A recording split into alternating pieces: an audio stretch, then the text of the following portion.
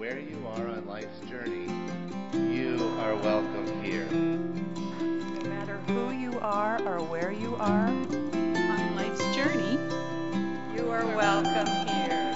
And you are wanted and you are valued here. We have stories of faith that connect us, whether you're in Connecticut, Colorado, the United States, or Europe, or anywhere in the world. I'm guessing that, like me, this week has been very emotional for many people.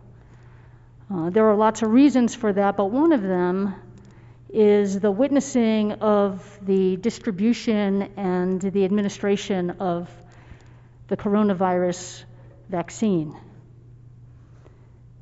It has been surprisingly emotional, and that is a testament to what has been underneath this time of great struggle and grief for many.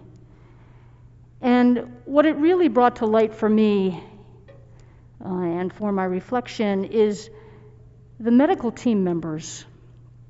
You know, as I saw that vaccine going into their arms, the courage and care that they have demonstrated over these past more than 9 months really exhibits a beyond reasonable expectation of what care is and what their commitment to medicine is.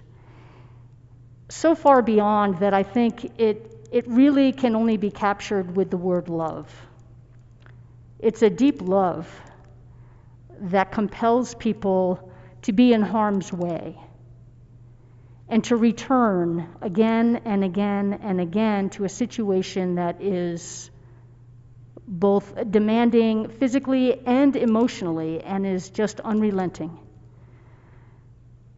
And so this morning, as we contemplate the gift of love, I want us to look at it at the intersection of love and courage, or courageous love, if you will. And what courageous love looks like in real life can vary with circumstances and conditions. There's a lot of courageous love happening in the world right now.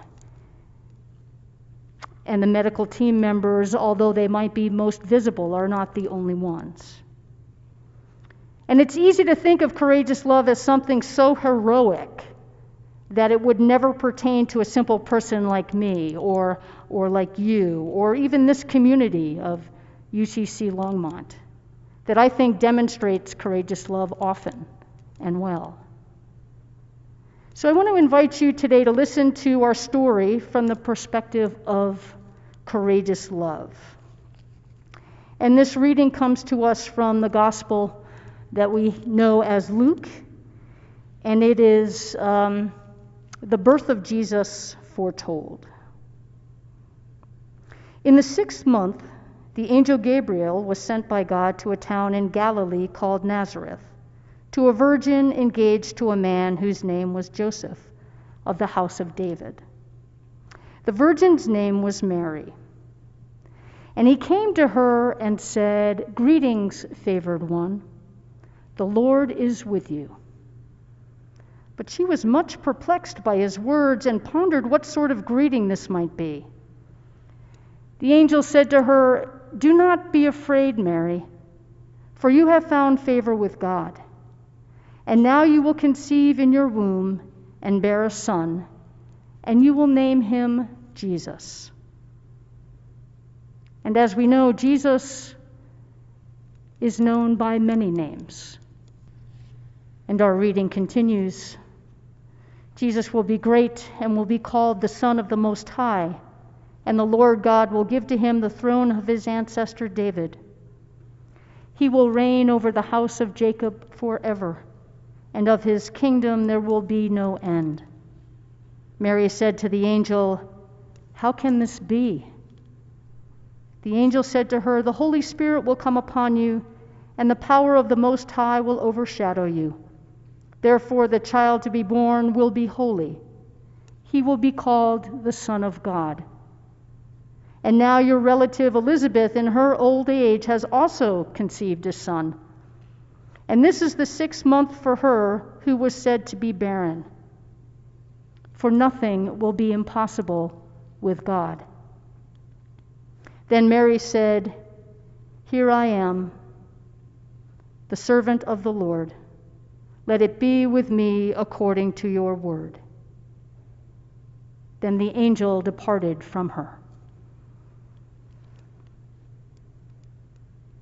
Mary said, "Let it be with me according to your word." When the announcement that Elizabeth was going to bear a son, it was given to Zechariah, her husband, who was a priest. We know that he sort of was in a place of disbelief and pushed back with the angel Gabriel and said, "How can this possibly be?" And he was rendered speechless, literally, until the birth of the child. I wonder what Elizabeth said when she heard the news, or when she began to experience this in her own body. One of the things that came from this pregnancy of Mary is a song. And we heard that song last week in our pageant, but I'm going to read it to you now. And it's a song of praise. And I think it's worth saying that the name Mary, I don't know what the character of Mary or the person of Mary conjures up for you, but I want you to know that the name Mary means rebellious. So allow that to settle about as you hear these words of Mary's song of praise. And Mary said, "My soul magnifies God, and my spirit rejoices in God my Savior. For he has looked with favor on the lowliness of his servant. Surely from now on all generations will call me blessed. For the Mighty One has done great things for me, and holy is his name.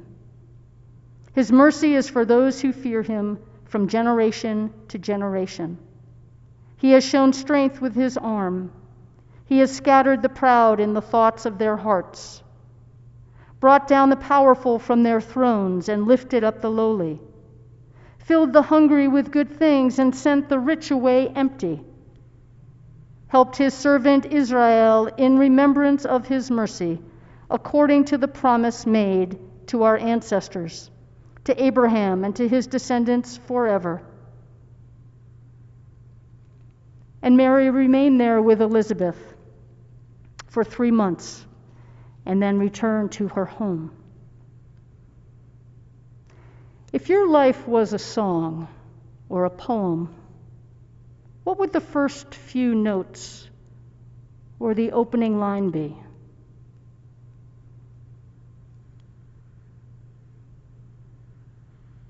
It's no coincidence that Mary sings her song in the presence of her cousin Elizabeth. Elizabeth's name can be translated as oath of God. So in these two situations where an angel named Gabriel or Gabriel is present, and that name means God is my strength. I'm looking over at Robert and Jessica because that's the name of their son.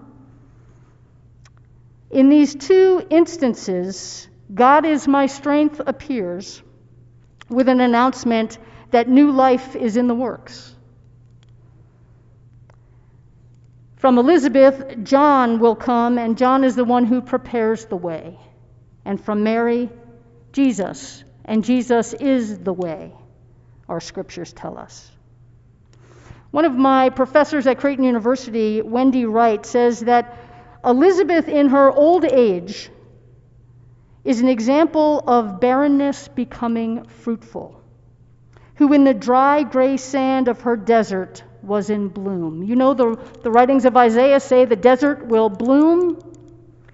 Elizabeth is an example of the desert in bloom, well beyond the time when hope could reasonably be summoned.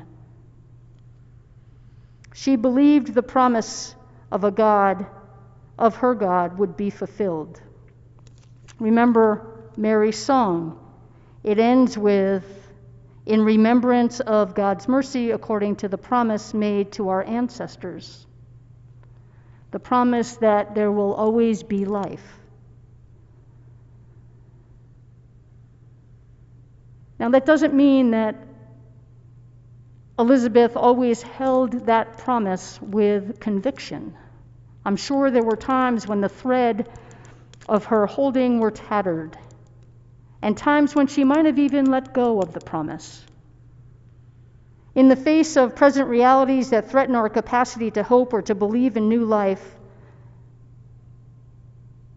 takes courage. It takes courageous love in the face of hard times and difficult realities to hold on to a promise that there will always be life.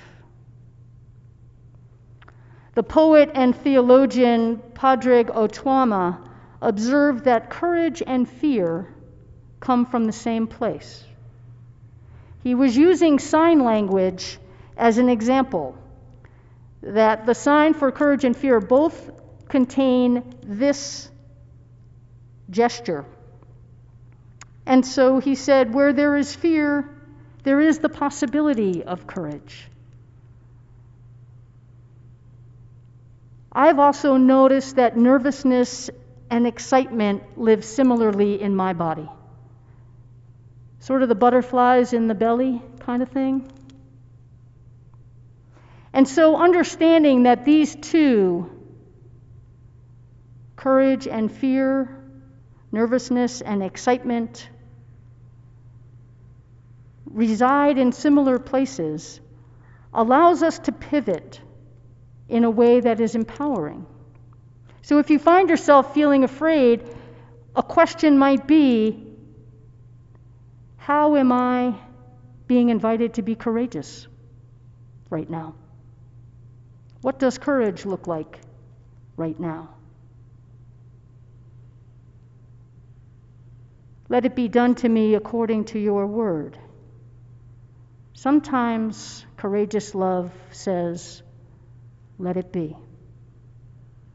Let it be as a gentle trust and a leaning on God. Not my strength, but God's strength. God's messenger.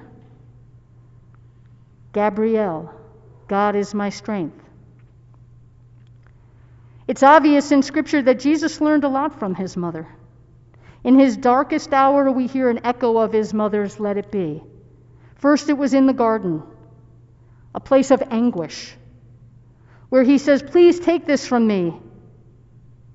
Not my will, but yours be done. This is fervent trust, not gentle trust, fervent trust, almost desperate. And then on the cross, his last words in Luke's gospel, into your hands I commend my spirit. This is bold trust. All of it is courageous love. And it's worth asking, what compelled Jesus? I mean, where did this come from? If we believe that he was fully human, we can ask that question and allow it to be instructive. And again, in Luke's gospel, we hear the greatest commandment, the key to eternal life. You shall love God with all your heart and soul and strength and mind, and love your neighbor as yourself. This is courageous love. Courageous love leans in and allows time to let something be. And if you're wondering how Jesus demonstrated this, he did it often. He went off to a quiet place. There were times when there was a kerfuffle in town and they were coming after him, and he just slipped away or walked away. There's also another story in Scripture where he received word that a friend had died, and he didn't run to go to that place. He took some time. Perspective takes time to develop and mature, like pregnancy. And the decision to love requires intention and reflection and courage. What does love look like now? What does love sound like now? We are not the creators of love, but rather love finds us and moves through us. I think that's the work of the Spirit. Gentle trust, or fervent trust, or bold trust leaves space for God to be at work still. And so, in effect, we are working with love. Love jumps in, yes, but love can also take a step back or stay in place. And in these months of staying in place for many, we have engaged we're doing it by choice, I guess. But we have been thrust into a practice of staying in place that is ancient with the monastics. And it's worth asking, how are you doing with that? And I hope that over this time, while there are probably waves that are very difficult, or as I say, there are moments when I have hit the wall. But then there are moments where new life emerges and resilience kicks in. We must resist the temptation or inclination to fight against or with circumstances and conditions that are beyond our control. And there is a lot that is beyond our control, but not everything. Remember that pivot? Is it fear or is it courage? Is it anxiety or is it excitement? How are you being asked to love courageously now? One of the prayers that I want to commend to you for this time, that is not a new prayer. It echoes for me the sentiment of let it be, or the practice of let it be. And while it is most widely used in the context of 12-step programs and recovery programs for all kinds of addiction, of substance use and abuse, it also is effective with addictions to the illusion of control, or addictions to the false comfort of denial, or even the addiction to fear. You may know it as the Serenity Prayer. God, grant me the courage to accept the things I cannot change. No, that's not it. God, grant me the serenity to accept the things I cannot change. In other words, help me to let it be. God, grant me the courage to change the things I can. In other words, help me to love courageously where I can. And the wisdom to know the difference. The prayer begins with God.